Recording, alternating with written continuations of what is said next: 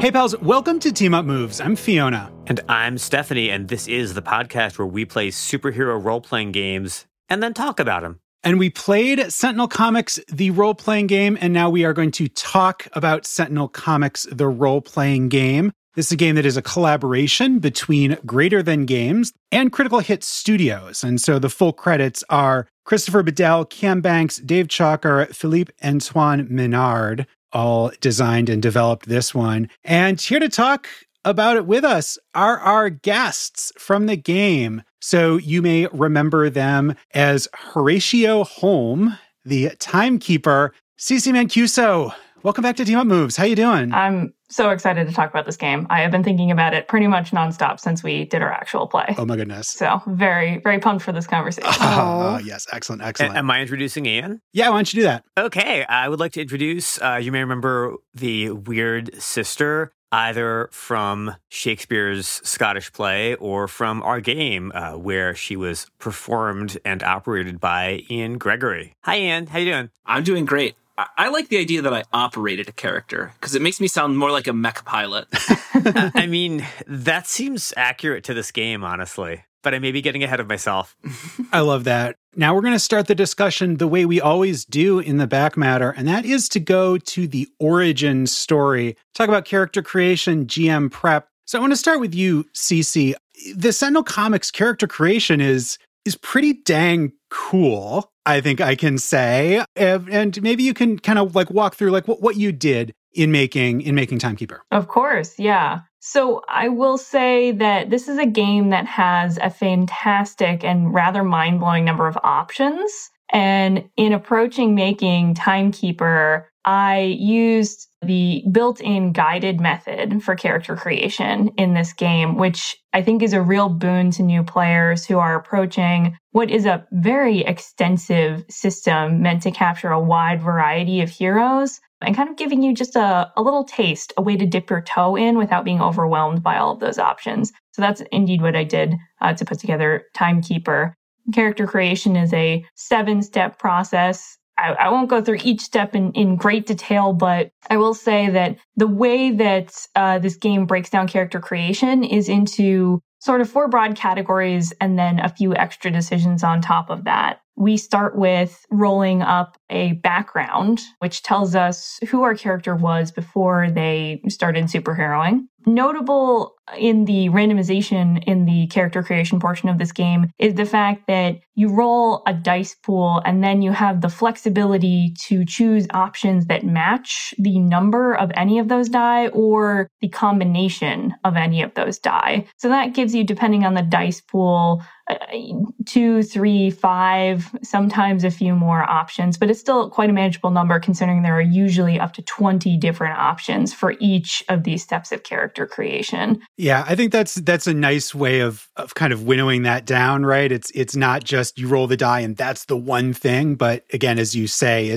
you don't have to go through all 20. Exactly. And indeed, I didn't read through each of them before I rolled so that I wouldn't get too attached to any particular one. Oh, there you go. That's a good pro tip. And will the die to turn up that. And I think at each step, I got a pretty good variety. And I can give you a sense of that. Even just in the background step, that first step of who was my character before they were superheroing, I got unremarkable. So total mundane person who had no real reason to then become a superhero. I got law enforcement, pretty classic for a number of heroes. And then I got retired, which is ultimately the option that I elected for Horatio. So despite his being somewhere in the mid to late 20s, he is retired from superheroing for various reasons. I thought that was a fun background archetype to play with.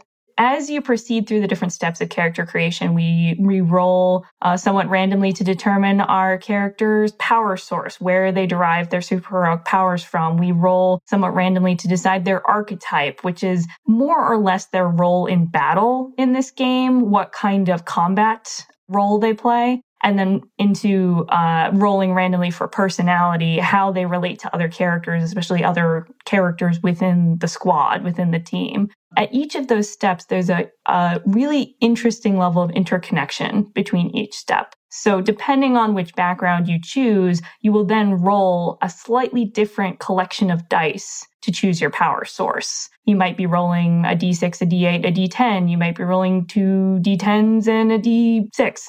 It's a slightly different set of randomization elements depending on what you choose. And each step builds on the previous step. So this is not a swap in, swap out character system. This is a system in which each step is hugely dependent on the steps that you've already taken. Yeah. And at each of those steps, you're filling in, picking some of those qualities and powers that we heard in the actual play. And sometimes it'll be pick a mental quality or pick a physical power and that kind of thing. And then the other thing that you can do, and I think this is really cool and really interesting, is when you get to the abilities, they give you kind of the rules for an ability, but there's always a blank in the middle where you can pick the power or the quality that is going to kind of fit for your ability and for your character concept. And so I want to actually ask Ian, do you have Weird Sister? What were some of those abilities that came out from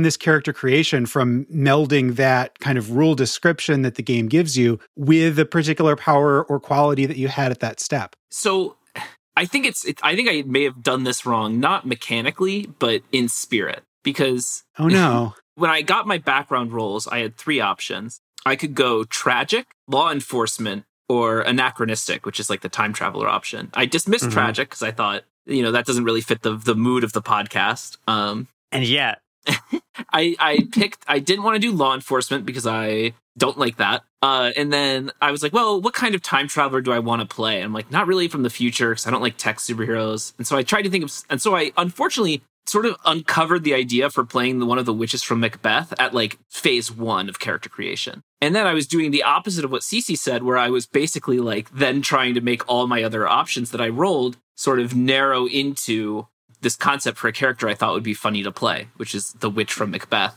in a superhero setting. Which was wonderful, and we love her, and it was amazing. I thought it worked out. For what it's worth, I think I may have done something more like what Ian did in terms of the first few rolls told me who I wanted Mona to be, and then I was just kind of picking out details. Yeah, and I feel like I got lucky on my next roll where nature was one of my options. I'm like, easy peasy. Now I'll pick the nature power source because that makes sense. Mm-hmm. And then when it came to archetype, my options, I felt like the game had suddenly pulled the rug under me. And if I were more sort of willing to adapt, it might have been something very cool. But it was like, do you want to have a powered supersuit as your archetype? Or do you want to be a shapeshifter? And I was like, well, I guess I have to be a shapeshifter, even though I don't really want to play a shapeshifter. And boy, is this complicated. It's like one of the most complicated archetypes in the book. But shape-shifting witches are cool. They were, but unfortunately, it sort of leads you into being a physical combatant, where you're like, what am I? I'm shape-shifting into a variety of animals who are going to hit people very hard. And all of a sudden, all this magic stuff I'm doing felt very, like, secondary to the character, despite the character being a witch. Oh, interesting. And I'm like, oh, I guess I turn into a werewolf, and I have wolf claws, but I want to be doing magic, but none of the abilities that are being offered to me are very magical.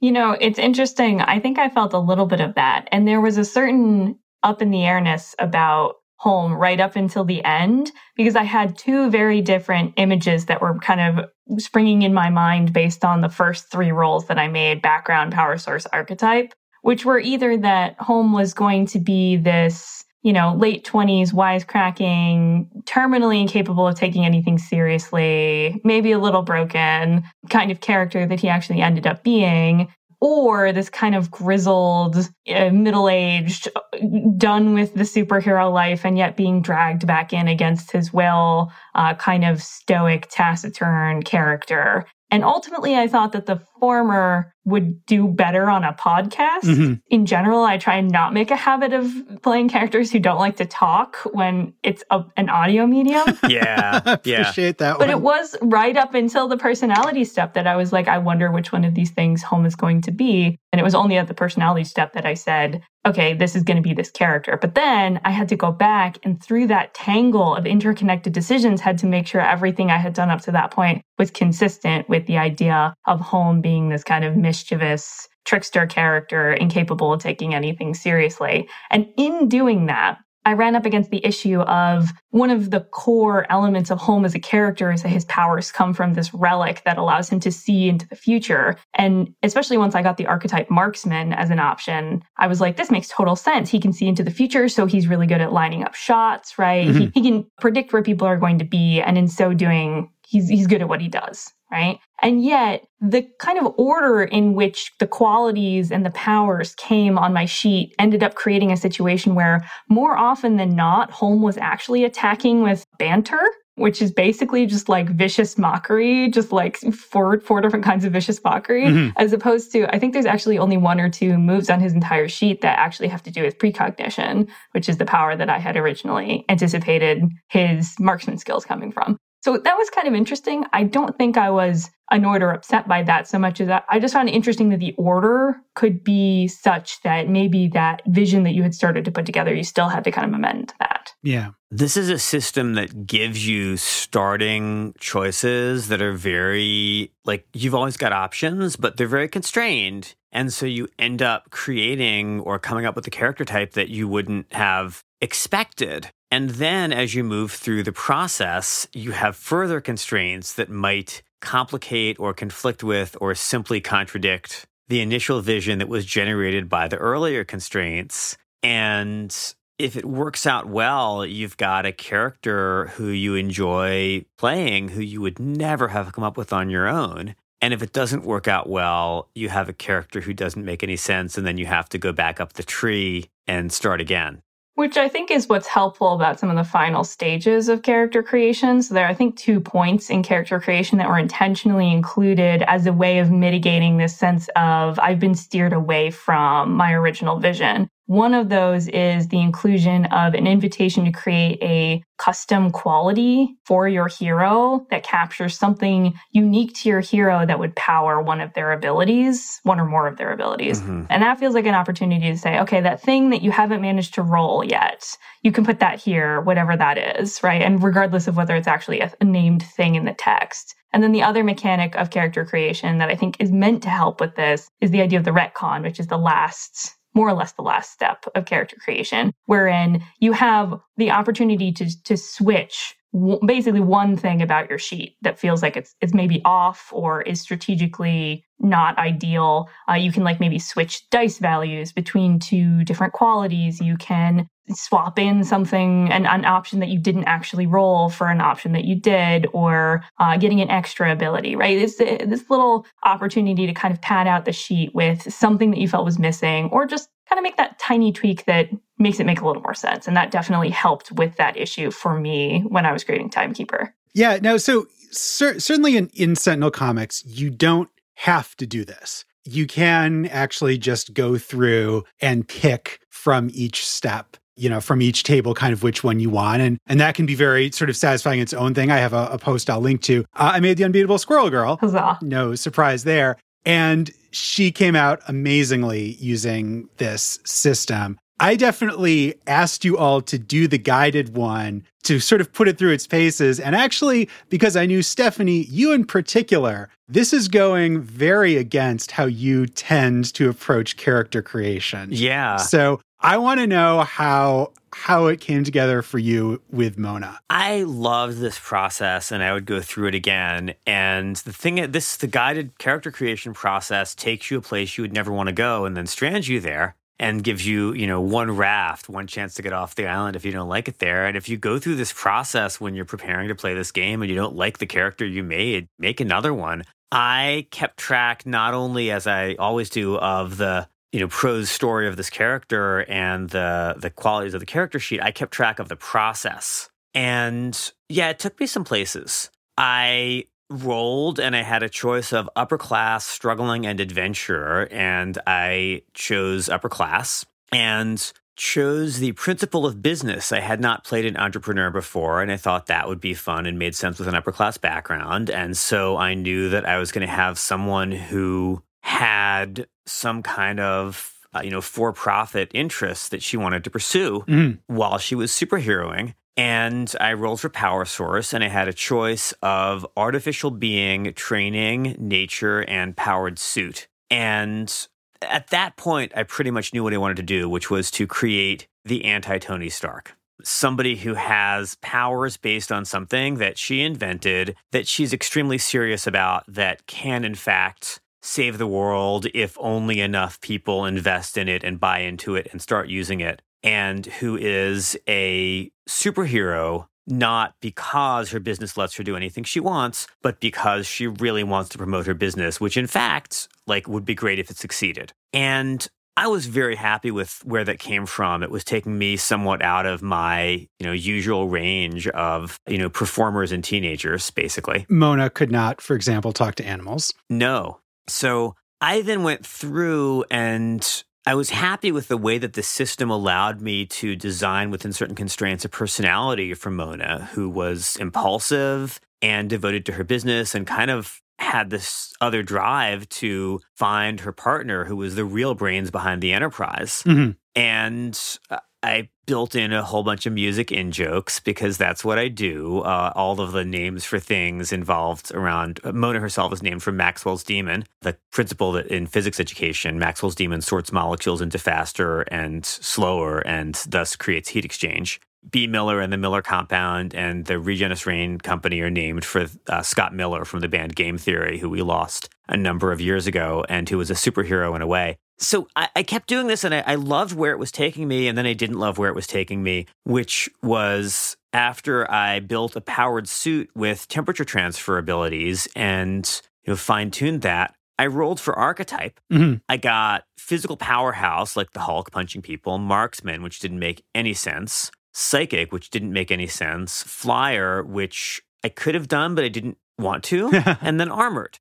So I ended up with a powered armored suit. And then I had to work and honestly get a couple of lifelines from Fiona in order to avoid creating redundant or improperly overlapping powers. And I ended up sort of required by the system and the classification of powers that come with the archetype required to make her a wall crawler and then to do a bunch of technical stuff involving green abilities and yellow abilities. And I was happy with the result and with the way this system constrains you and makes you create someone you would never have created. I would do it again, but... So I do want to keep, again, character creation is a big part. So I do want to linger maybe a little bit longer on origin story than we tend to. Ian, Sentinel Comics, the role-playing game, champions. Two very different approaches. Mm-hmm. And again, I wanted to play with you again in any game. But one of the reasons why I asked you specifically to be back on this show, for this run in particular, is to kind of help us look at that and these two very different ways of building a character. Yeah, I have an instructional anecdote and dramatic reveal already for this, which is that Ursula, Weird Sister, was not the first character I tried to make. Ooh. I saw that everyone else was doing this sort of assigned role creation, Mm-hmm. Following the rules. So I thought, I'm just going to try to make a character top to bottom like I would in any other game. Also because I had thought of a really funny character idea on the train, and I wanted to see if I could play it for this session. So I was like, all right, I want to play Dr. Galen, whose power is the 4 classical humors. And he can vomit up yellow bile, black bile, blood, or phlegm, and each has a different effect. He's a doctor. There's an irony in the fact that he's a doctor, and yet he has an alternative medicine system. So he's healing people, and he's constantly saying, the 4 humors are not real. Go see a real medical professional. What you're doing right here is you're earning yourself another ticket to be back, right? Because we got to see this doc. Dr. Galen's still on the brain. I had this funny idea where he would buff people with one and he would heal with another, and one would be acid. Like a pretty wide range of powers, which I thought made sense because it looked like in this system, you end up with a lot of green, yellow, and red abilities. Every character does a lot of stuff. Yeah. So then I go through and I'm like, okay, background, doctor, power source, maybe mystical, right? He's been blessed by a Greek god, and now he's stuck with the ancient Greek medicine system. And then I got to archetype, and there was not a single archetype that made any sense whatsoever for this character. Interesting. There's no supporter archetype. There's no healer or medic archetype. It's all very main character-y. It's sort of under the assumption that your hero can do their own fighting without any teammates. All of the archetypes involved are like physical powerhouse, shadow, speedster, elemental manipulation. Like, I'm like, these are all too big in a way. And then when I was like, well, let me just go look at the list of powers, and healing isn't a power. Buffing someone, enhancing someone isn't a power. These are all effects you get by choosing green, yellow, and red abilities. But when you're looking at the list of powers for you to roll your dice with, there's nothing that really made any sense for this character to be there. Maybe I could have taken something and totally reflavored it, but at that point, you're working so far outside the system that it felt very counterproductive to the point of the session, which is to show the system, as written. Right. So I sort of rolled it back, and I put Dr. Galen on the shelf, and I was like, I guess I'll just make a character. I felt that the creation in that way was fine, but I was sort of frustrated that I had a great idea, and then I couldn't make it happen in the system. It just felt like the way the powers shook out, the archetypes shook out, the game really has a certain way it wants you to play, and it sort of obscures other ways of playing from you. This game really wants every hero to be able to take their own turn in combat, which makes sense since it's derived from a card game. Okay, I'll table this later, but I actually think that this is somewhat counterintuitive to how the card game actually works. And I would agree with you in that case, yes. One of the things also as well, I think sort of different from what we do see in Champions is that the different powers and the different qualities that are listed in the rules have no individual mechanism behind each one. That if you have flight, you have narrative permission to fly, but there isn't any particular rule around, okay, you can move this many spaces or this distance because you have this particular ability. It could be called, levitation. It could be called, it's only that once you pair that keyword description that they kind of give you examples of with some of those templated abilities that sort of that together kind of makes the rule. And so then, that does feel kind of somewhat different from Champions, where in some ways in Champions, you're looking like, all right, what is the effect that I want? Let me customize it with all of this math. And then kind of later on then sort of saying what causes it. I don't know. I don't know if I'm really going anywhere here, but certainly took a lot less time. We'll give it that. I can go somewhere. Sure, please do. This game and Champions both have a lot of math, but in Champions, the purpose of the math is to simulate the real world, to find out how many PSI your underwater character can withstand or exactly how fast you're going in space. And in Sentinel Comics, the role-playing game, the math simulates contests between heroes and villains or anti-heroes, or answers questions about whether you get what you want in the fiction, but it is not meant to simulate real-world effects. There's no sort of fake superhero science about like exactly how hot the lava is. You just find out whether you have overcome the lava. I just want to say, I think that Sentinels is in a very weird place with character creation, where by being guided like this, it's almost a life path character creation system. It's almost Traveler, Star Trek the RPG, Weaver Dice, which really ask the player to think backstory, then powers, then equipment, and then at the end of it, you sort of told this whole story to yourself, and you are enamored of your character regardless of the outcome, because you kind of, life path character creation tricks you into caring about the character you create, even if you would have never set out to create them. Sentinels sort of, I think it stops halfway. It gets you to think about the background, think about the archetype, the powers, and then it sort of gets off and says, and now mess around a lot with all of these little options. I think it would be better served by locking the player in more, giving them less options and sort of guiding them down the path to a completed character, or pulling back more and saying, here, you've now thought of a character, now go to the powers page and pick out all the powers you want. Instead of sort of going halfway and saying, here's your background, now pick one power and one blank. Now pick from this list of this things. I think it should commit more fully to locking the player in or giving them creative guidance, but then stepping away mechanically. Unfortunately, where it is right now, I felt like I was constantly fighting with the system to do the things I wanted to do with my character. All right. Well, I do want to, before we get out of this section, talk a little bit about the GM prep side of Sentinel Comics. And so I put a handful of things together ahead of this. One of the categories is the environment. So I made an environment for the Grands Meadow with Volcano inside, and looking through in the environment, you kind of come up with, okay, for when we're in the green, when we're in the yellow, when we're in the red, what are some minor twists that could happen? What's a major twist that could happen in each area? And kind of have those prepared. And the book sort of talks about the escalating level of danger that should be going on, as you move through the zones. And then as part of that, we saw in some of the twists, I had minions and lieutenants. And this is a part of Sentinel Comics that I super appreciate as a GM. When we did Champions, there was Larry the Hench, right? And it's like Larry the Hench had a dang character sheet and action points and all of that, mess. Yeah. Whereas here, Flame Jane is a D10. And I think I gave her one special ability, that kind of thing. But I kind of knew her as a character. I know her very well as a character. Yes, you do. This iteration of her is a little different. But sort of mechanically, it's like, okay, she's this die size, and then, maybe a little special ability. And so the minions, the lava worms were D6s, and they had kind of their own, maybe one special ability. And that's it. And I really appreciated that because it meant that it was less to do. It was a lot of stuff that I didn't have to do that I wouldn't need anyway. And also what I really appreciate is that you could come up with this stuff on the fly. If there is a more improvisational part of the story, you could bring in a bunch of minions. You could bring in, some lieutenants. There's sort of these mid-range, super-powered people into the story, just like immediately. Just pick a die, maybe think about like a little twist that they might have on some of the actions, and you're really good to go. The final piece was Captain Blep.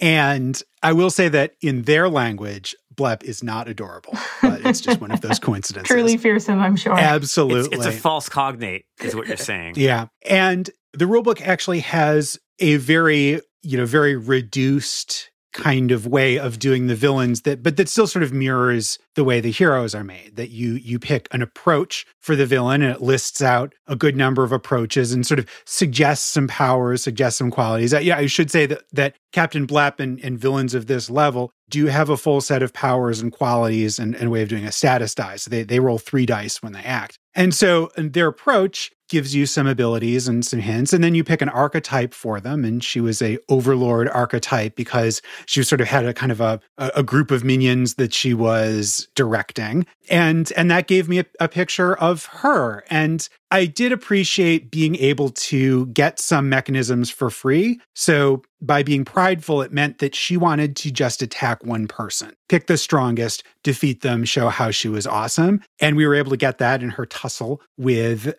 Weird Sister. And then that meant that she had the ability of like being able to defend as she's fighting a single individual. So overall, as these things go, I was pretty delighted with the NPC creation for being fairly straightforward but then giving me either some rich things to work with for free with a major villain or just some real quick stuff for the minions of lieutenants. The environment, I think, was maybe a little more hit and miss. And I think that we'll get into that when we get into the letters page to, I think, talk more generally about how action scenes in Sentinel Comics come together. Mm-hmm.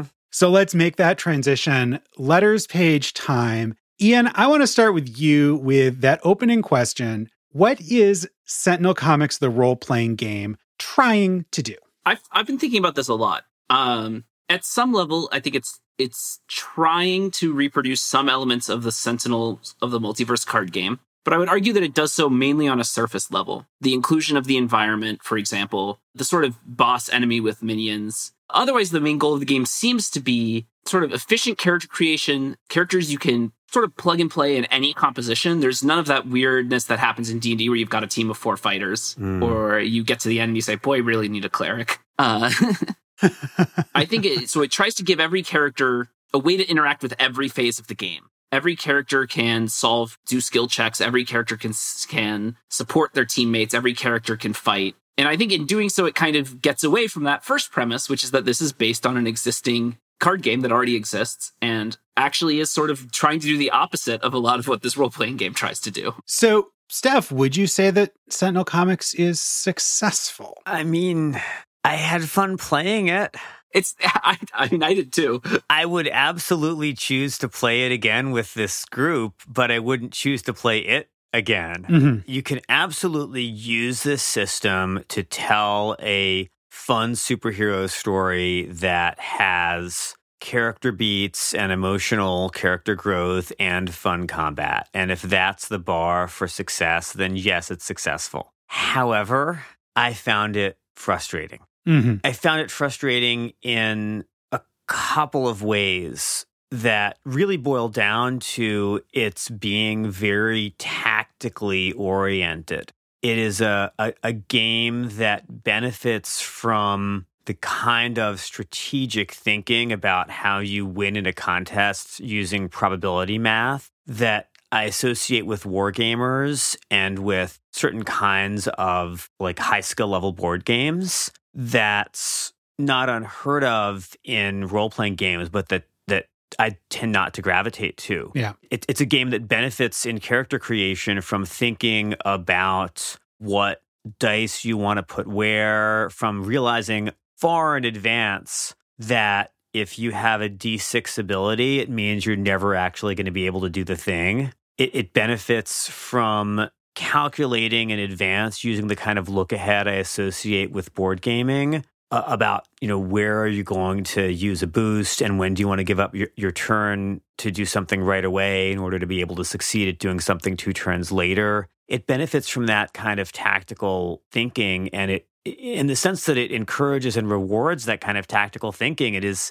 successful in doing that. And that, to my mind, makes it less successful in simulating my favorite superhero comics, either on the, what is it like to fire a laser beam simulationist level, which champions whatever its flaws does, or at the emotional level of like, let's tell a story where we think about character and motivation. And I want to sit on that and actually, Ceci, kind of bring you in on this. One of the things I feel about with Sentinel Comics is it seems to be in a place between powered by the apocalypse type things, that extra narrative kind of approach. Dice just, it tells you which way the story goes.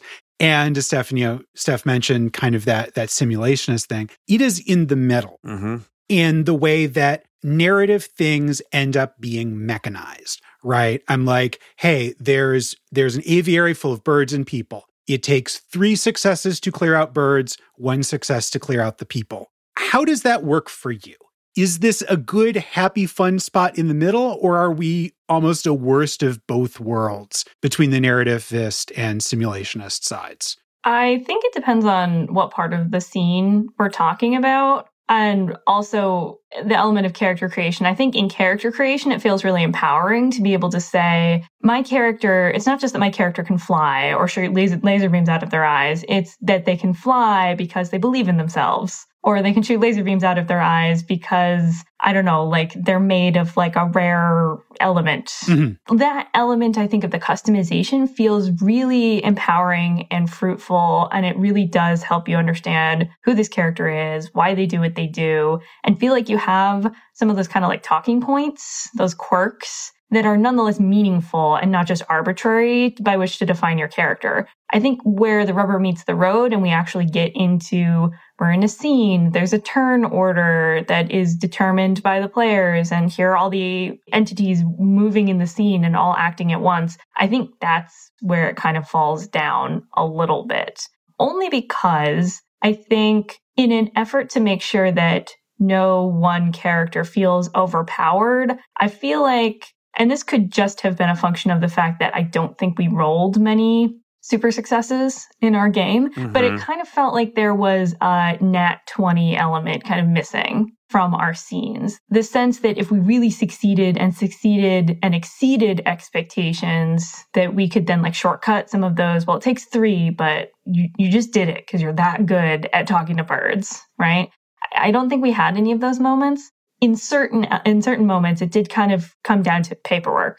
And I think we spent a certain amount of time, even just on air in the actual play, talking about, okay, who's going to do what? Because we feel responsible for every part of the scene. We need to hoover up all the check marks before we can close out the scene. It felt less about what organically our characters would do and more about like whose character is most likely to go pursue that set of 3 check marks that is now becoming a really dire situation. I think that was kind of the tip off for me that maybe we were in the middle of a scene and a conflict portions of the game. it kind of sometimes felt like a worst of both worlds, unfortunately. Yeah. And what's actually kind of interesting, I think, talking about those check marks is, say, hoovering them up. One of the things, and I feel like the pacing of that opening scene, it went on longer than I was expecting. But when I was writing out, okay, what do I need them to do? All right, well, I want them to rescue some people. There's this thing with, okay, why is the volcano here? And that was going to kick off the thing about, okay, there's the note that future home leaves and kind of that piece to get to the next part of the story. And so what I was worried about is once we sort of saw the check marks and you could look on it and say like, okay, it would take us this many successes to find where the device is, this many successes to get to it, and this many to disable it. Why don't we just do that and not bother with the people? Like you could have done that. And so my original thought was, oh, maybe it's like one check mark for each. You could have actually, if you had just committed to that and thought very sort of board gamey, kind of pulling out tactically, you could have knocked through that scene before we got to the yellow.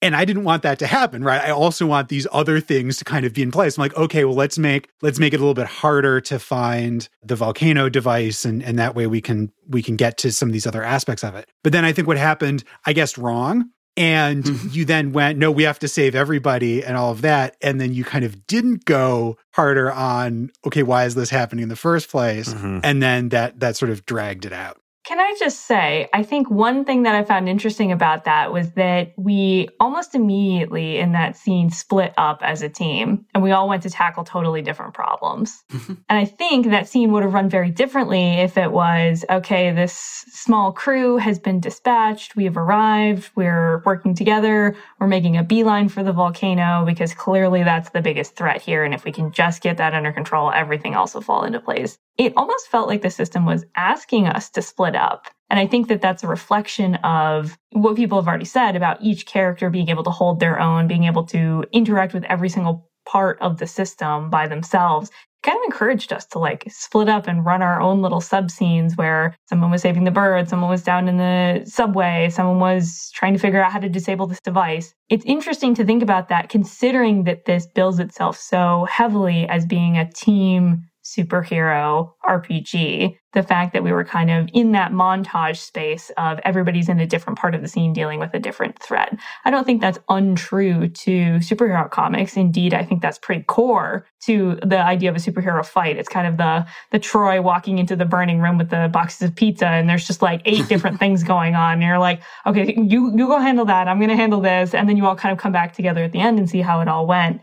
But it was interesting to me that that's how it worked. This isn't necessarily a system in which I felt like we had a ton of opportunities for collaboration between our powers. Yeah, that's partly because each hero has so many powers and each hero is combat ready. It's also, I think if all of the challenges had been like if we were fighting a team of supervillains, it might have felt different because the classic thing to do when you have a team of superheroes fighting like the Brotherhood of Evil Mutants is you realize after a couple of rounds of inconclusive combat that you need to switch opponents or team up on one opponent. Yeah. But when you have 3 or 4 different people who are innocents who are going to get killed by a subway train or a falling plane or Doctor Doom, you can't just trolley problem it. I mean, I guess we could have, but we happened to create characters who were not willing to trolley problem this. I think at its best, this kind of a system encourages something like, I'm thinking of the concept of action-oriented monsters, which was introduced by Matt Colville in the realm of 5e D&D, which is that you shouldn't necessarily create a stat block, even in a game like D&D, which encourages you to fully stat out every single antagonist, right? Every single creature that's going to be working against your protagonist. Even in a game like that, you shouldn't necessarily stat them fully out in the traditional sense. You should mostly focus on when they have 100% of their health, what are they doing? When they are at 50% of their health, what are they doing? What are their priorities? How have they changed? And how is that changing their behavior? When they're down to their last 10% of their health, are they acting out of self-preservation? Are they acting out of frustration and lashing out? Like thinking through the emotional consequences of being at a certain stage in a conflict and then mechanizing that and saying, okay, this is what's going to happen now that they're at this stage. They're going to react in this way, so I'm going to make a mechanic for that. I think at its best, it creates this beautiful arc for the scene, and it really gives a nice guide for role-playing as far as how to make sure that that scene builds in a really satisfying way as far as the threat levels, and you're kind of putting out fires just a little bit faster than they can start themselves. There's something really beautiful about that. But I think also there were those moments of, I really want to use this power, but it's in the red zone and we're in the yellow, so I can't use that yet. Or like, well, I could use a green power here. That feels like it's the most narratively satisfying option, but actually these powers further down the list are more mechanically sound decisions right now because they help me with action economy, so I'm going to use this other power, right? A couple times I felt like I ran into situations where either, yes, I did not have access to the power that made the most sense or was the most useful for that situation, or my character felt like she simply couldn't do something. There were problems involving lava where I was like, what do I do about this? Or there are problems involving technology where I think, I guess I throw it out the window because I don't have like a quality that makes sense here. Or I don't have a combination of power and quality that makes sense here, which is a lot to ask. I think in a system like Champions sort of mitigates this game time confusion by giving the player like a truly unprecedented amount of control over their own character. By the time you get done with character creation in Champions, you've really thought about every dimension you can think of with your character. You've put points into everything. And when you get into that situation, you think, well, my character's just not doing this. In a game like Fate or Powered by the Apocalypse, they mitigate this problem by giving players a lot of game time control, where the character sheet matters less than, say, I've got a fate point to spend and I can just make things happen to make this scene work, to make another character arrive, to give me the thing I need, to make this development occur that I need to happen so that the scene runs right. By landing in the middle, where you have a ton of powers and you have all this character creation, but also you're sort of running on this fate, overcome, boost, attack, defend. Yeah. It creates a confusion where you think, I have a lot of powers, but none of them seem to work right because I didn't actually pick them. I sort of picked them off a list. And I don't have real control over the scene because I'm relying on this sort of weird character creation. I don't have full access to the character I made, right? You don't have everything you made available at all times. It created a lot of situations where I felt, like the thing I want to do isn't available or it doesn't make sense. And I have to sort of talk to the team about like, do you think I can justify doing this? That's not a really fun way to stop and be like, do you think I can get away with using this quality on this situation? It's really interesting that's sort of your reaction, because when I think about like what Weird Sister did in the volcano scene of tunneling as a giant toad or coming across this time device and being able to like do a spell, which worked really well, and sort of fit, and then just like throwing it out the window. Like I loved those actions. Me too. And so the other thing that I would, not to necessarily like Monday morning quarterback, or I don't know what the metaphor is. Tuesday morning, I don't know, Monday Night Football, how does this work? But isn't there are some things your character can't necessarily do? Doesn't that bring the team together? Sure. I think maybe my frustration was that I thought I had made a mystical character. Yeah. And when it came time to do that spell thing, I was like, I actually don't have a power that works here because there's no magic power.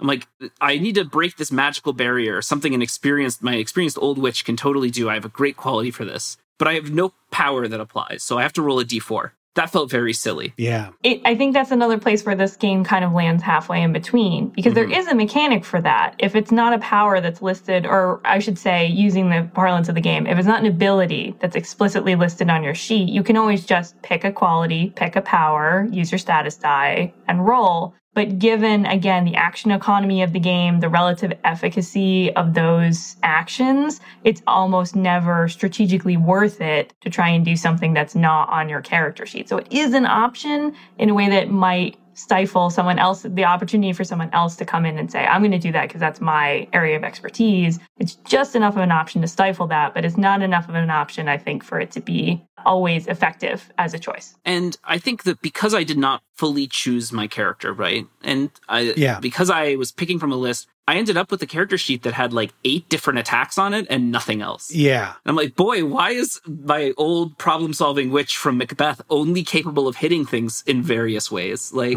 I really wish they'd given me some different options to like... Yeah, I mean, that's what Macbeth is like in this universe. Like, we actually haven't read New Arcadia's copy of Macbeth. There could be a lot more werewolves. I felt like either you let the player be really flexible in the moment, which the game doesn't because it makes you pick a power and a quality or from your action list, or you let the player really pick at character creation everything they want their person to be able to do. I think, like, if the game had at one point said to me, do you want from this list of powers just magic? I would have said, yes, please. Like, that's exactly what I want. But that never came up, and so I didn't have it. And it created a very narratively dissonant moment. I think we're seeing two different problems here. One, it has to do with the way that the guided constrained character creation interacts with the tactical element of the game, where you can do something that's just D6, but you shouldn't because you'll fail.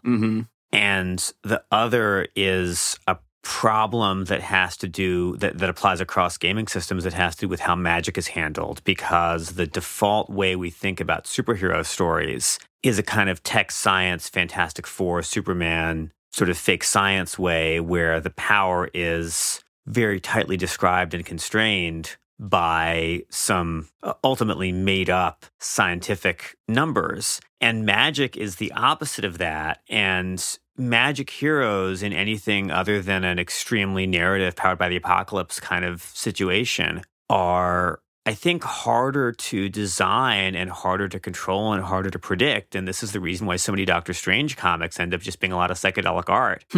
Because an extremely powerful punching hero can punch things and you know exactly what the Hulk can do. An extremely powerful Doctor Strange can literally do anything. And what's the GM going to do if you can just magic anything? I'm not saying this is an insurmountable problem. I'm saying this is a problem unique to designing magic systems in superhero universes, and I'm not sure it is especially a problem with this system as opposed to others. Yeah, I think you're right. I mean, you put a problem in front of Doctor Strange, he just has to go read the right book to solve it, right? Yeah. It does create sort of an open-ended issue, and I think that's why when you look at this list of powers, which I'm looking at right now, you've got elemental control, and you can control plants, and you have telepathy and telekinesis, but nowhere on here these are all, in some ways, expressions of powers. Yeah. And I think the magic ends up being the flavor on top of it, right? It's that you have magic to control plants, you have magic to do telepathy versus any other things. Ceci, you mentioned action economy, and Steph, you mentioned earlier math. I want to sort of pitch my secret theory about this game. And it's that the math is, I don't necessarily think the math is complicated in the sense of you're adding a lot of things, though I think it maybe gets a little fiddly once we start bringing in bonuses and stuff. But I think the thing to be aware of in this game is that the probability is incredibly obfuscated. Because most of the time, if you're doing one of the basic actions, you're rolling 3 dice and you're taking the middle one. For overcome actions that match one of your principles, you get to take the max die. But we don't necessarily have a great sense of, if I've got this, D10, D8, D6, and I'm rolling it, what do I even expect to come out of that? Is this a good roll? Is this a bad roll? Which is very different from 2D6 plus 2 or a D20 plus a modifier. And so this is like my grand theory of some of our struggles with this game. So we have complicated, obfuscated math. Then there's the question of action economy. It feels like almost a waste of your turn to be like, I'm going to spend it boosting, right? I'm not going to attack an enemy for damage. I'm not going to try to check off a box. Instead, I'm just going to roll my dice and give a +1 or a +2 to someone else. And I think that, we see that and we're like, ooh, that's a waste of a turn. Yeah. But a +2 is incredibly powerful, especially when someone is rolling D6s or maybe D8s. It changes I made a spreadsheet. While you were all reading Macbeth, I was studying the spreadsheet. And I would expect nothing less. So for example, like that, like the overcome roll that Steph was doing a lot, it was a 10, an 8, and a 6. If you take the max die, 40% of the time, you're going to get a clean success. But 56% of the time, you're going to get a minor twist. If you just add a +2 to that, now you get a minor twist only 25% of the time. The other 75% of the time, you're either getting a success, or at the top 10%, you're getting a great success. And then we're going to be checking off multiple boxes. We're going to be given boons off the min dice when that happens. And that's just from a +2, which is the equivalent of the minor twist outcome. Like it's that level. If you wanted to boost to give someone a +2, you only need to roll a max of 7. So I think that there is a secret weird action economy which is if you're not necessarily paying attention to the modifiers, what ends up happening is you get those middle of the road rolls, which don't necessarily do a lot as far as overcoming, and then start firing off minor twists, which means you have more to deal with going forward. And now you're sapping your future actions. And so that's my theory. And that's like a lot, right? This is very board gamey. This is very tactically. This was not like, again, I made a spreadsheet. This did not come out us feeling out this system during play necessarily. But anyway, I'm gonna put that out there and sort of see who wants to respond to kind of my theory about how this game is trying to incentivize teamwork, but it's going around it such a circuitous way, it's hard to notice. I think the real devil in the details here is the environment. Mm-hmm. Because every scene is on a timer, it fires off the little panic engine in the player's brain where they think, I only have 10 turns to make this whole scene happen. Yeah. Gotta check everything off or else innocent people will die on my watch.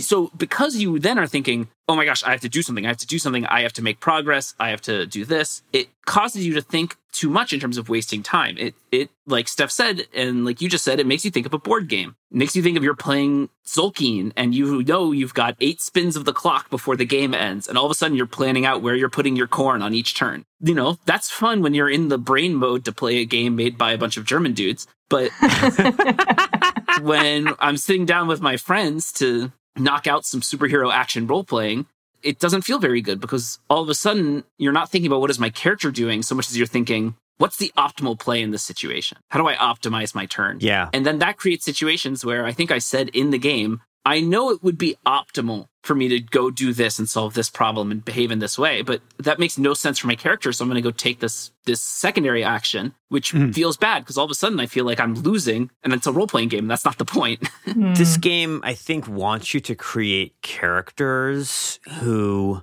optimize in that way. I think it would be, if we were going to play this again, I would absolutely create a character who is an artificial being with like a computer brain where it was in character for this hero to be constantly optimizing. The Utilitarabot. Yes. Well, no. It's also because of the timer and because in a superhero situation, there's so often, innocence to save and you want to avoid having to be in a trolley problem situation and everything's burning down. I think it would be a very different game if you had 6 people on your team and one of them could just choose to boost, whereas playing this with a 3-hero team, it seems like much more of a dangerous waste of time emotionally for someone to boost. And maybe that speaks to Ian's point going all the way back to character creation of there is not a support class in this game because theoretically any character should be capable of support. And with any sufficiently large team, it would be possible that any number of players within the team could then play that role. Yeah. I'm thinking of the famous panel in which I think Professor X says, what am I going to do with 14 X-Men? And the answer is some of them are going to play a support role. Yeah.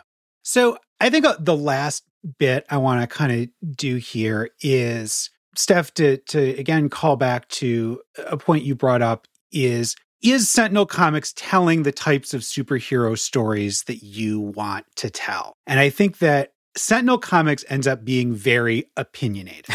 All of its rules are around these action scenes. Yeah. It says this is going to be the main thing that's going to happen in a Sentinel Comics story. You're going to be in an action scene. There's going to be things to fight, problems to solve, and it's going to be escalating from things are kind of fine to things are getting bad and then things are getting terrible. And if you fall off the end of the scene tracker, it's like real bad. And the world around you is going to be interacting with you. And I like that opinion in general. I think it's very dynamic. I think it's charting a good story. You want to have things changing from turn to turn to keep the situation interesting. But it's also, that is, in some ways, it's only opinion. You can do other scenes. We got a montage scene that was great. You can do some sort of social scene stuff, but there aren't the rules behind it. And actually, and I'll just sort of make that one final point. This came up, I forget for whom this came up. We used a hack that I had heard. I'm going to attribute this to, I think, System Mastery. I heard it on their episode. It's great about this. Please listen to it. Okay. Where if you don't have an applicable power, just roll 2 of your qualities. Because there are many social things where it's like, okay, if I'm trying to convince someone to go on a date with me or whatever, I don't know. I say that, and then I'm like, okay, but any NPC that I would play, it's like, yeah, I mean, like if you're like hanging out with Winter and you're like whip out the giant claw, like boom, that's dinner paid for. But that's just me and my characters. So anyway, that was a bad example, but you understand the underlying thing that there are situations where you can't use your powers. And again, now I'm looking over at Stephanie and being like, all right, well, this is now calling back to our mundane supernatural life. At any rate, this game, long story short, I'll stop here, has an opinion. How do we feel about this opinion? Y'all are just thirsty for Claude people right now. I'm just like, we can just sit with that if you want. We can just... I disagree with this opinion. You disagree, Steph? Yeah. This is a game that believes that the essence of superhero comics lies in certain kinds of multi-stage escalating combat scenes. And that is a common, reasonable, just fine opinion about what superhero comics are for. It's not why I read them. It's not why I love them. And my favorite long escalating multi-part combat scenes are always scenes where you learn something about the character we've been following, what kinds of choice they would make, and what their powers have to do with who they are and who they want to be and who they're growing into. As the great superhero author William Butler Yeats says, character isolated by a deed.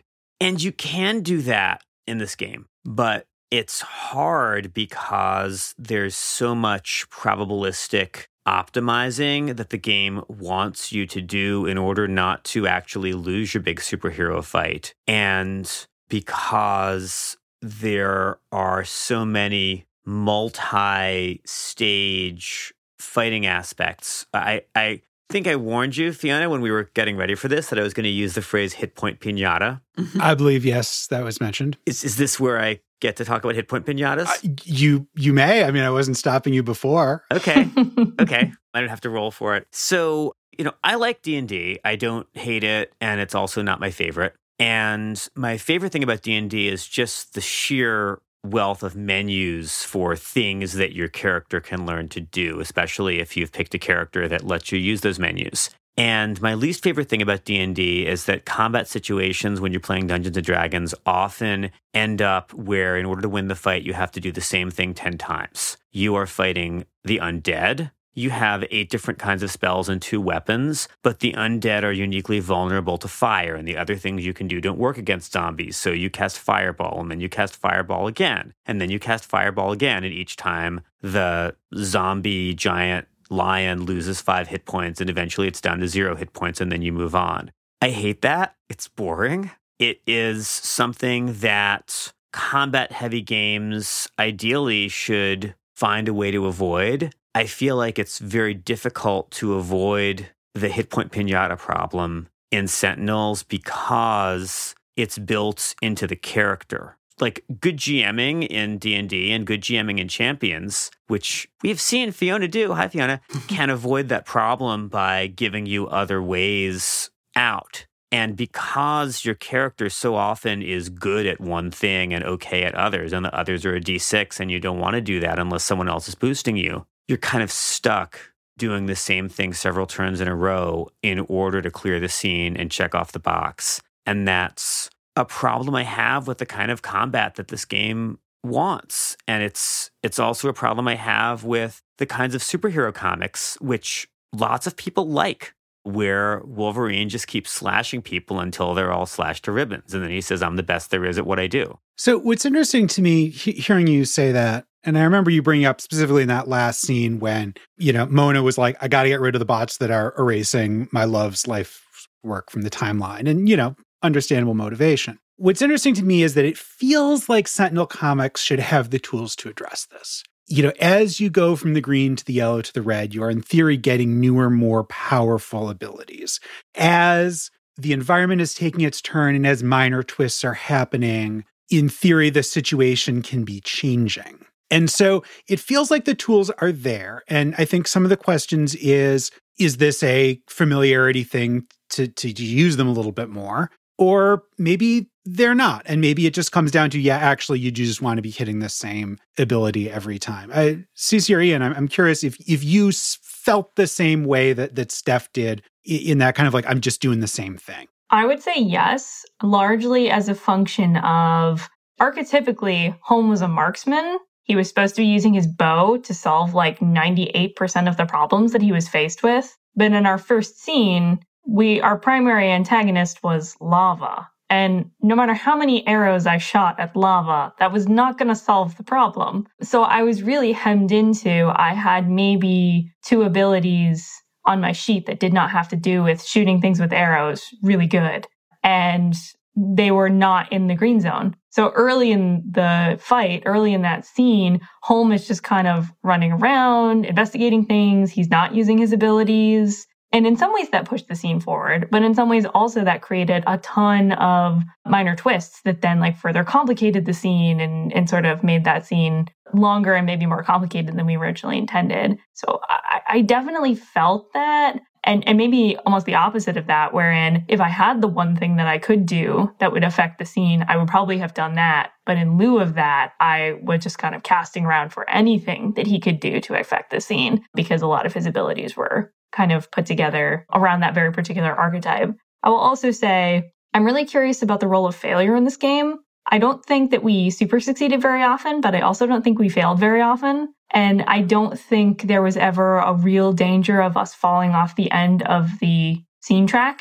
But I'm really curious what that would look like because I feel like Steph's comments were kind of inspiring me to think about what are my favorite fight scenes in superhero comics and do they fit this archetype? Would they be well served by being simulated by the system? And I'm thinking of like the Dark Phoenix saga where Jean defeats the X-Men kind of like all at once. And this is a huge display of her power, but it's also the super tragic moment of the team being turned against itself. And I don't think that could work in Sentinel comics because despite it being a very affecting scene and also fundamentally a fight scene, a combat scene, because it relies on failure. And I feel like the system has so many steps in place to make sure you don't get to that point that like, I kind of wonder if it misses out on the opportunity to tell stories that are centered around the potential failure of the superhero team, like early in the story, like in Act 1 of 3. Yeah, no, that's an interesting point because in some ways the stakes should only get that high kind of at the end rather than kind of at the beginning. And yeah, I mean, we got some major twists and I think that maybe that's kind of like almost a fail forward way of doing it is to kind of get in there with the major twist. But all right, well, I think we should close out the letters page and because we got a little bit more show to do. Well, first, we do always ask the question, how did this game make you feel like a superhero?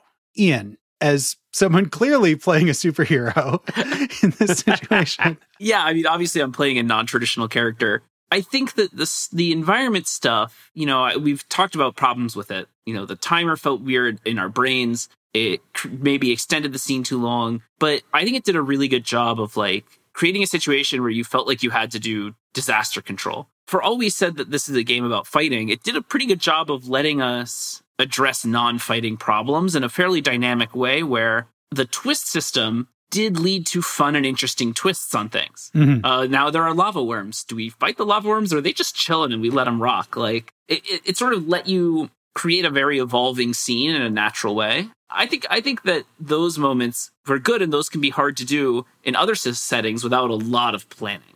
I couldn't imagine what you'd have to do to make that sort of evolving scene work in Hero System, for example. Yeah, and I think that one of the things that really I find appealing about this game and sort of what it makes my brain happy is to be able to take some of those narrative things and put a mechanic on them very quickly and in the moment of, okay, the twist is now, we're getting some of the save me's or whatever. Like, okay, we can have a mechanical effect on this by this, this hinder if you're kind of doing this thing. Ceci, what did you feel like a superhero? I would say the moment that felt most super heroic for Holm was the moment where we got the major twist that his going viral on the news had put his debtors, the people who he had upset by the stealing of his artifact, back on his trail. It felt like a moment that would occur in a superhero comic where you wouldn't figure out the import of that moment for, maybe 3 or 4 issues. But then later when it came up, you'd be like, oh, hey, back in issue 2, that's the moment when this happened.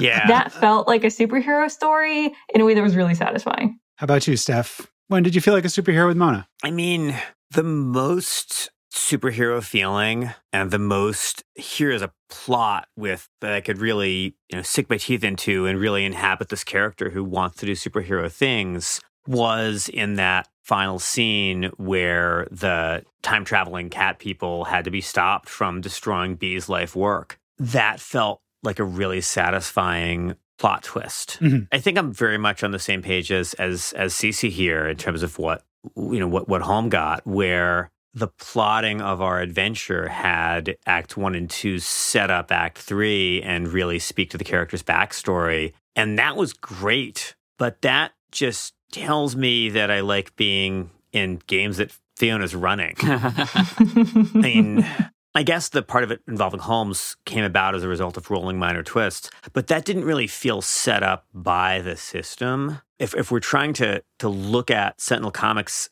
as a system, rather than just saying that was a cool story that took place in New Arcadia with our characters, I think I'm gonna have to look at the character sheet because and Champions makes such a good contrast here. The decisions that the system wants me to make about what my character is going to do are not so much decisions about what power to use as decisions about sort of what move comes with what kinds of dice. And, okay, I felt super heroic and I felt like the system contributed to that when I was able to figure out what was going on from a distance with the crystal time machine in the office building. Uh-huh. And then my teammates were able to deal with that time machine. That was cool. But I don't know that I think this is the first game that we've played on the show where I can't point to a part of the system mechanic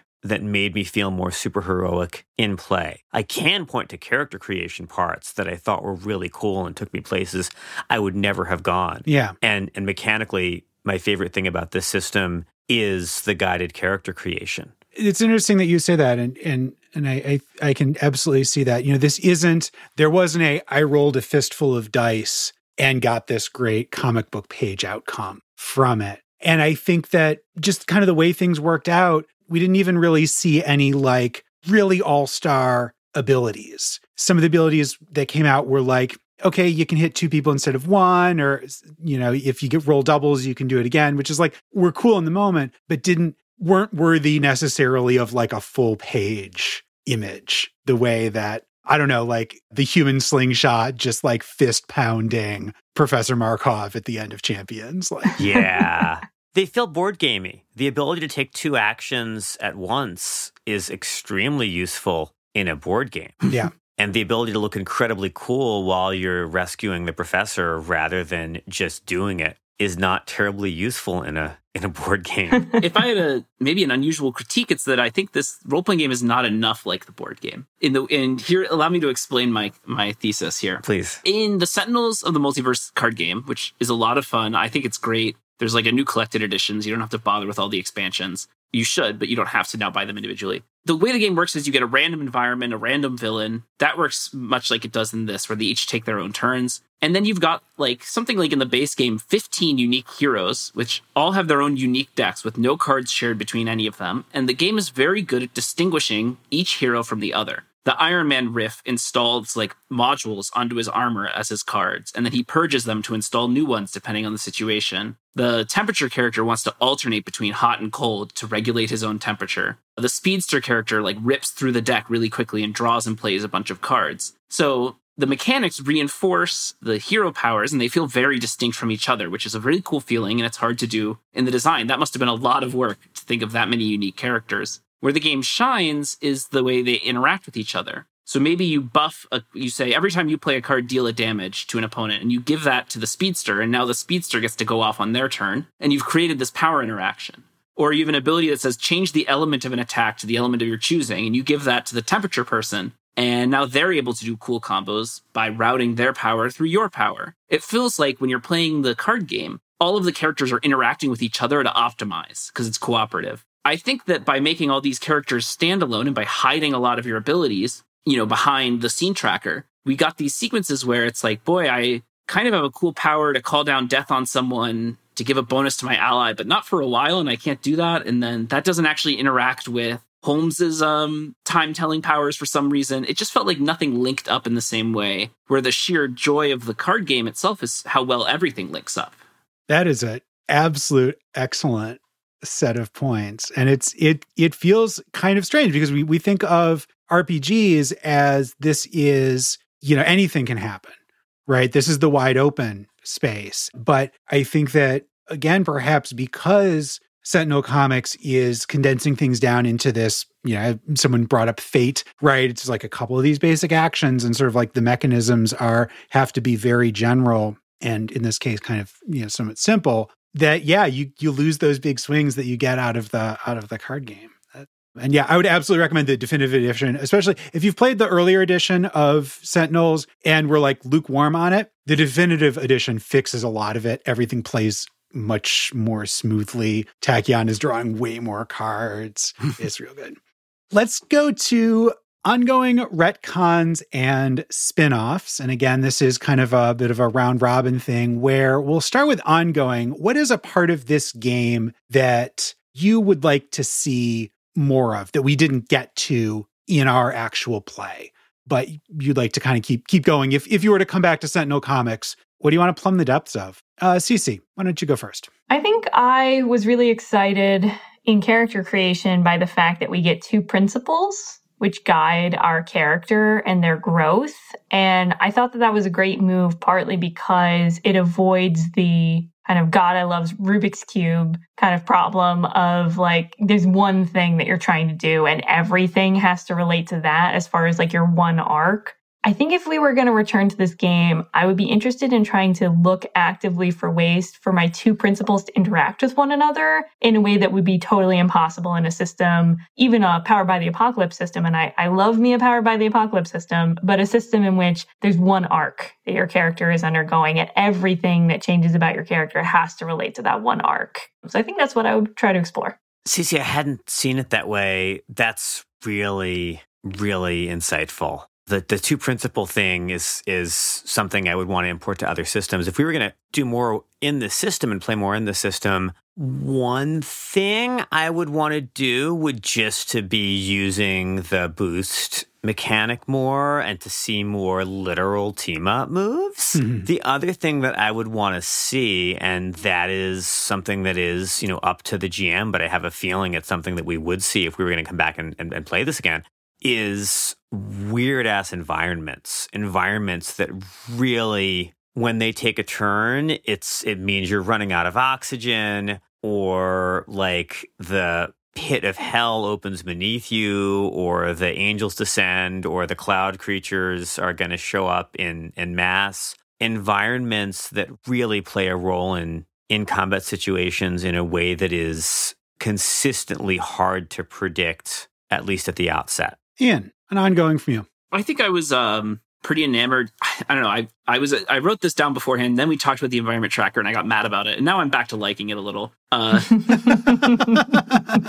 Wild swings. I think on its core, though, giving the environment a turn to do things, regardless of a timer, is very cool.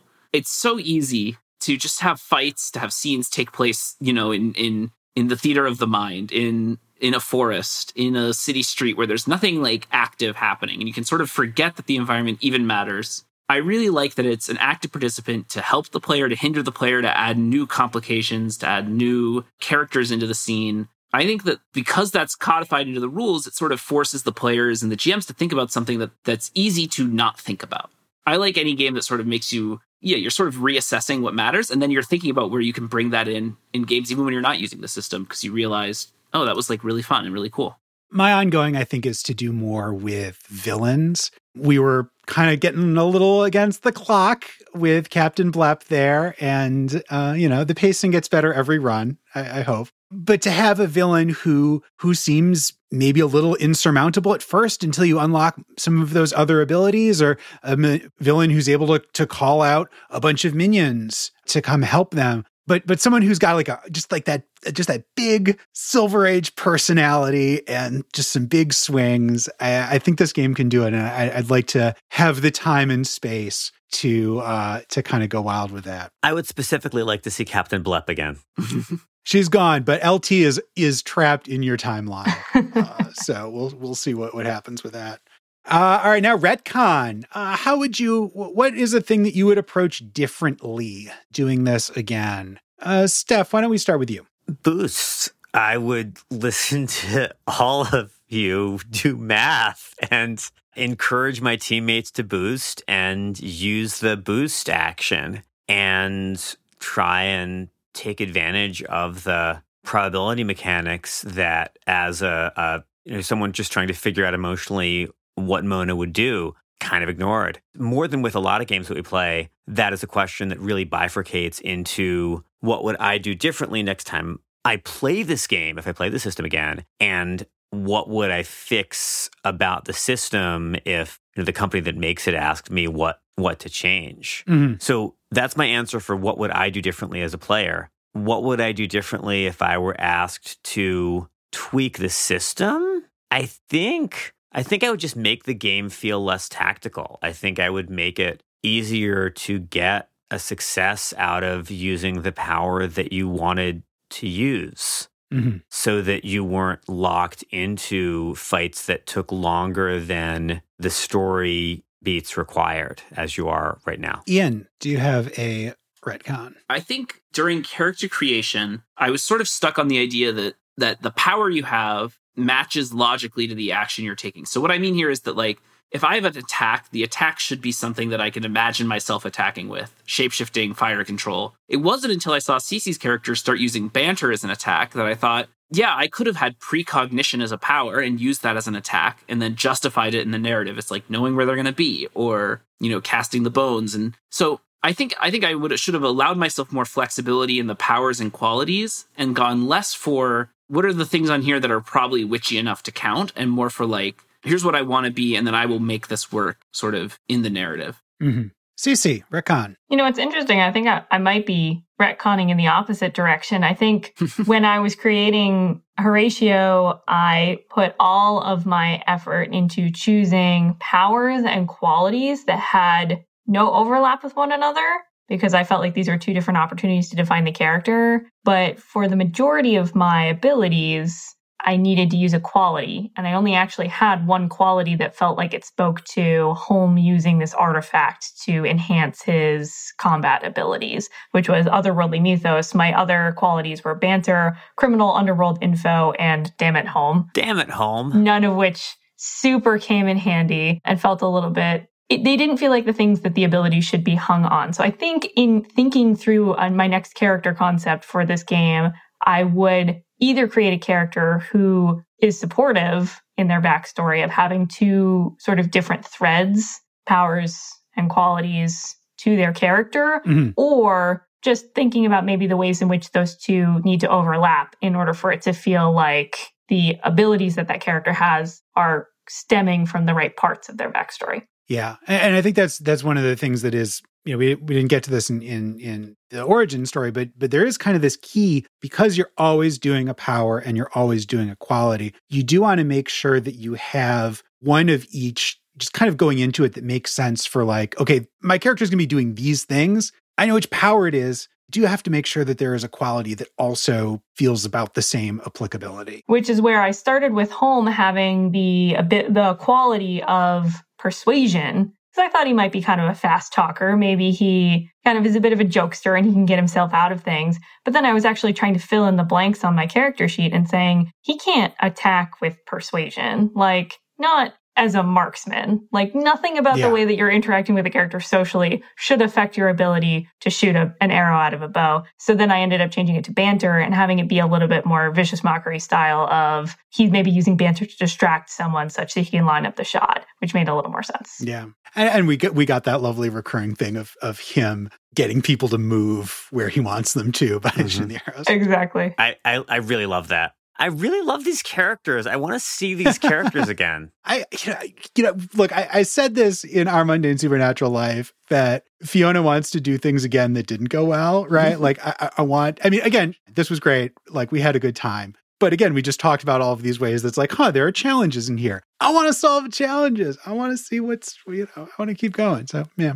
But I should do a retcon here. So I think that probably with some of the minor twists, maybe more willing to just hit you with damage. It's quick. It doesn't bog down the scene. It also starts getting you closer to those yellow and red abilities. Like it actually damages good. Yeah. Kind of at the beginning. And so I think I might take maybe a little bit of a snappier approach on some of those minor twist things and see if the action scene would play a little bit smoother. The other thing I think I would do is I think the action scenes do work best when it is villain and stuff to fix. The first scene being mostly stuff to fix until Flame Jane came in.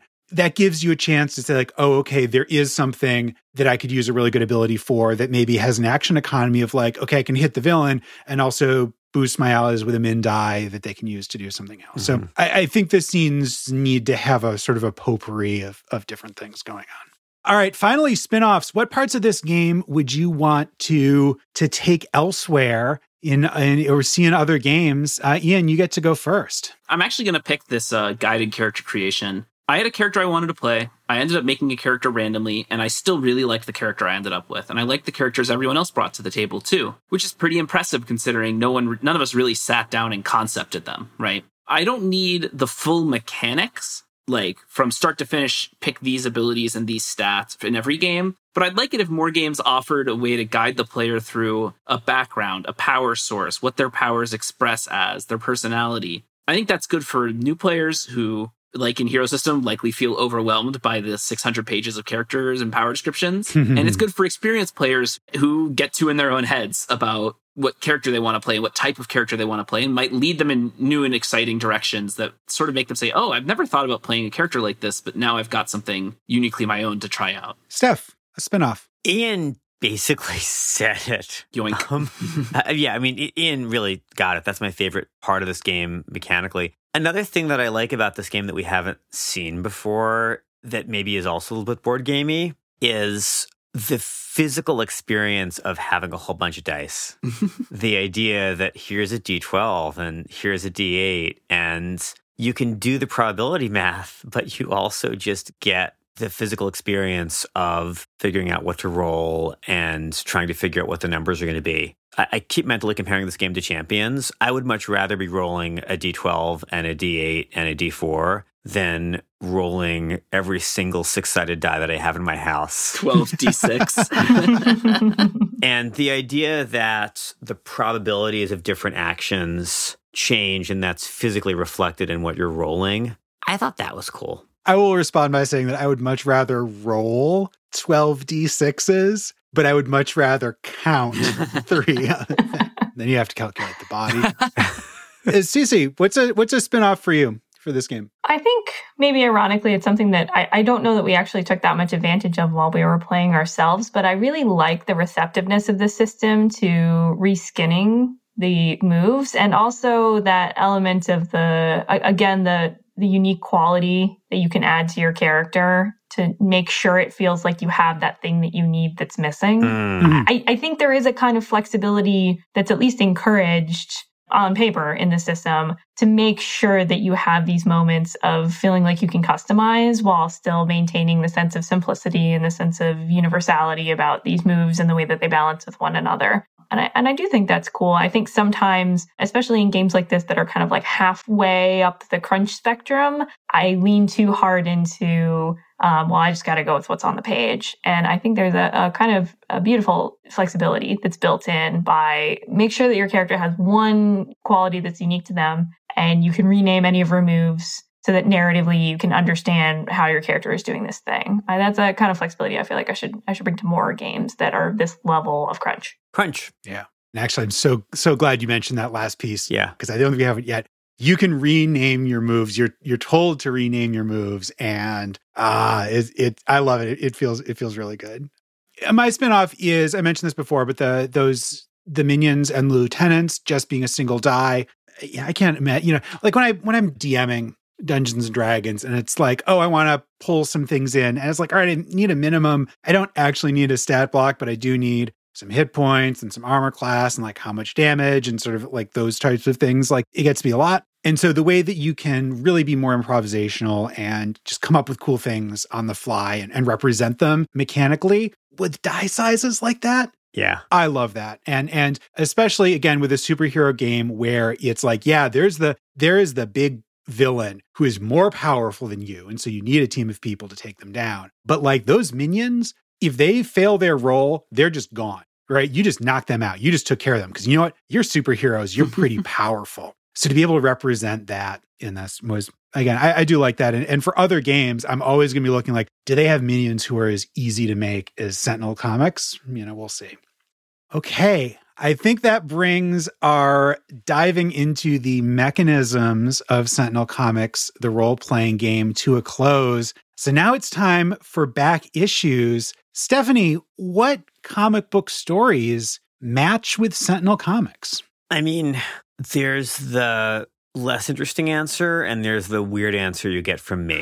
Well, that's why you're a co-host. Let's have the weird one. Okay. No, I'm going to have to give them both to be true to the game. Yeah, fair. The less interesting answer is that there are many, many stories going back to, Golden Age comics, 1940s comics, in which a team of heroes must defeat dastardly foes, describing their powers as they go. And we get a look at, Hourman's powers and Dr. Fate's powers. And there are, 5 million of those. And the sort of, vanilla team-on-team combat stories, there's a lot of Justice League stories that do that. And that's fine. The aspect of this game that stand out beyond that are the way in which the environment gets a turn and the environment matters and weird environments work like characters in the game, and the way in which you can end up, as we sort of did, with a number of heroes who, like, what are they doing together? Mm-hmm. How did they come together? How is this a team?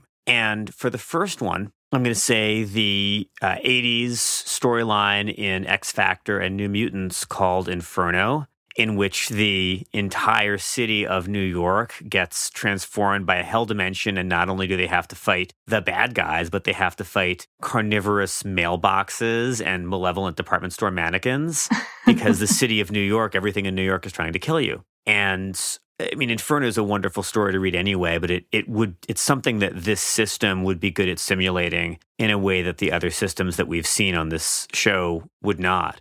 The 2016 Marvel set of miniseries and maxi series called Secret Wars, in which every single thing in the Marvel comic universe gets destroyed and recreated as a zone with its own unique and dramatically interesting conditions on a planet called Battleworld. So that there is a sort of super 90s zone and a Howard the Duck comical zone and a sort of Asgard-like zone. A lot of the miniseries that came with Secret Wars, and in fact, Secret Wars itself, where the heroes have to team up to figure out how the environment has been shaped by heroes and villains. I'd recommend that. And then the third thing I'm going to recommend doesn't feel like a game of Sentinel Comics, but it shares the aspect of a whole bunch of heroes who really each one seems like a protagonist, and what are they possibly doing together, and how are they going to explore the world that they're in. And it does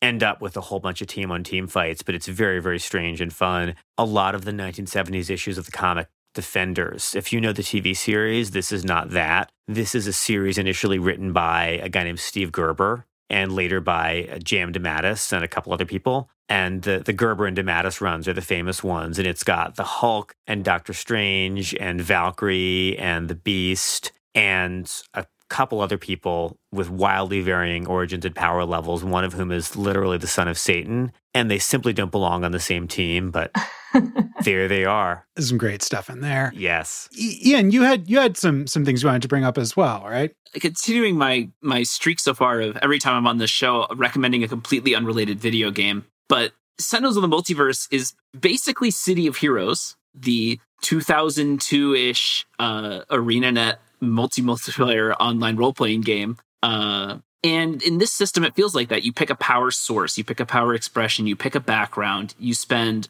2 hours in their highly intricate costume creator, and then you do riffs on 60s team battles for the next 400 hours. It just felt like the powers level up and express themselves in similar ways. The sort of fun of that game was getting together with people and having these big team fights against big raid bosses and going on all these missions. It really felt like a game that loved superheroes and loved the same kind of superheroes that the Sentinels properties are reproducing. Unfortunately, the servers are gone, and there's definitely no legal way to play that game. Wink, wink. But I think that in spirit, in mechanics, I don't know. I was just getting major throwback vibes to playing City of Heroes growing up. Excellent. Well, the internet exists and search engines exist if you want to see what is possible out there with that game. All right, so that is Sentinel Comics, the role-playing game. Ian and Ceci, thank you so much for coming back on Team Up Moves, and thank you for playing and talking about this game with us. Now, there is a particular challenge now that we're in November 2022 of this world. How are people going to find you online? Let's start with you, Ian. What are you up to out there? What are all of the links that folks should have in case some of them don't work anymore by the time they hear this? I'm Fission Male, Fission M-A-L-E on Twitter. May it rest in peace. Who knows if that's going to be comically outdated by the time this episode releases. But you can also just find me on ComicsXF. That's where most of my bylines are. And I made a Mastodon account today. If you want to find me at Ian Gregory at mastodon.lol. I did. Who knows if I'll actually use it or if Mastodon will collapse under its own server weight by the time this podcast comes out. I follow you. Oh, you do? Thank you. According to Mastodon, no one follows me because the servers are so crashed by Twitter refugees that I'm unable to load any toots. Oh, no. Oh, no. Ceci, how about you? Where are you out there? I am at Mancuso Sci-Fi on Twitter. I am also at Mancuso Sci-Fi at dice.camp on Mastodon, if that is indeed the better option moving forward. And I think, relatively speaking, I'm going to be more active on Mastodon moving forward. So that's probably the best way to stay up to date with any random hot takes I might have about this or other games. Excellent. Stephanie, we had a good time. We played a game. We're doing things. We did. I would absolutely do it again. Oh, I should say, since my follows have changed, that you can now find me at Accommodatingly with 2 C's and 2 M's on Mastodon. If that still exists by the time this airs. Yes, check the show notes for the actual server that Stephanie is on. Zerk.us. There you go. I'm on there too. Fiona Wim Dice Camp. Scene Tracker's in the red. We fell off, so I think that's the end of the episode. Thank you all. Thank you. Thanks for listening. This run, we've been playing Sentinel Comics, the role-playing game from Greater Than Games and Critical Hit Studios. You can find more information on their website, greaterthangames.com. We're going to be taking a 2-week break, and then we'll be back in January with our run of A City of Shining Stars. This is a superhero world-building game written by Aaron Lim. And let me tell you, pals, we've got an amazing guest to play superhero world-building games. Jeff Stormer, the designer of Anyone Can Wear the Mask and the podcaster of Party of One and All My Fantasy Children. This was an amazing session as Jeff, Stephanie, and I sat down to figure out the alternate reality history of New Arcadia. Because, pals, it's superheroes. We gotta have a multiverse somewhere. Team Up Moves is a production of Fiona Hopkins and Stephanie Burt, copyright 2022. You can find us on Twitter as @TeamUpMoves and Mastodon as TeamUpMoves at dice.camp. Fiona is Fiona Wim on Twitter and Fiona Wim at dice.camp, and Stephanie is Accommodatingly on Twitter and Accommodatingly at zerk.us. Check the show notes for spelling. our website, which has all of our episodes from all of our runs, as well as the sign-up form for our free email mailing list. This comes out once a month between our runs to give you a little picture of what we're looking at, what we're up to, secret things we've done, setting details about New Arcadia. Pals, it's a lot of fun, and you can sign up at teamupmoves.com, as well as get those sweet, sweet subscribe links so that you do not miss any of the episodes that we put out. Our theme music is Play by Sleepyhead. You can find more of their music at sleepyheadrockband.com. Finally, to close out 2022, this has been an amazing first year of the podcast. Thank you so much for listening. Thank you so much for sharing this show with people who might like it. We're so excited for 2023 and all of the great games and people we're going to be playing them with. So with that, take care, pals. You can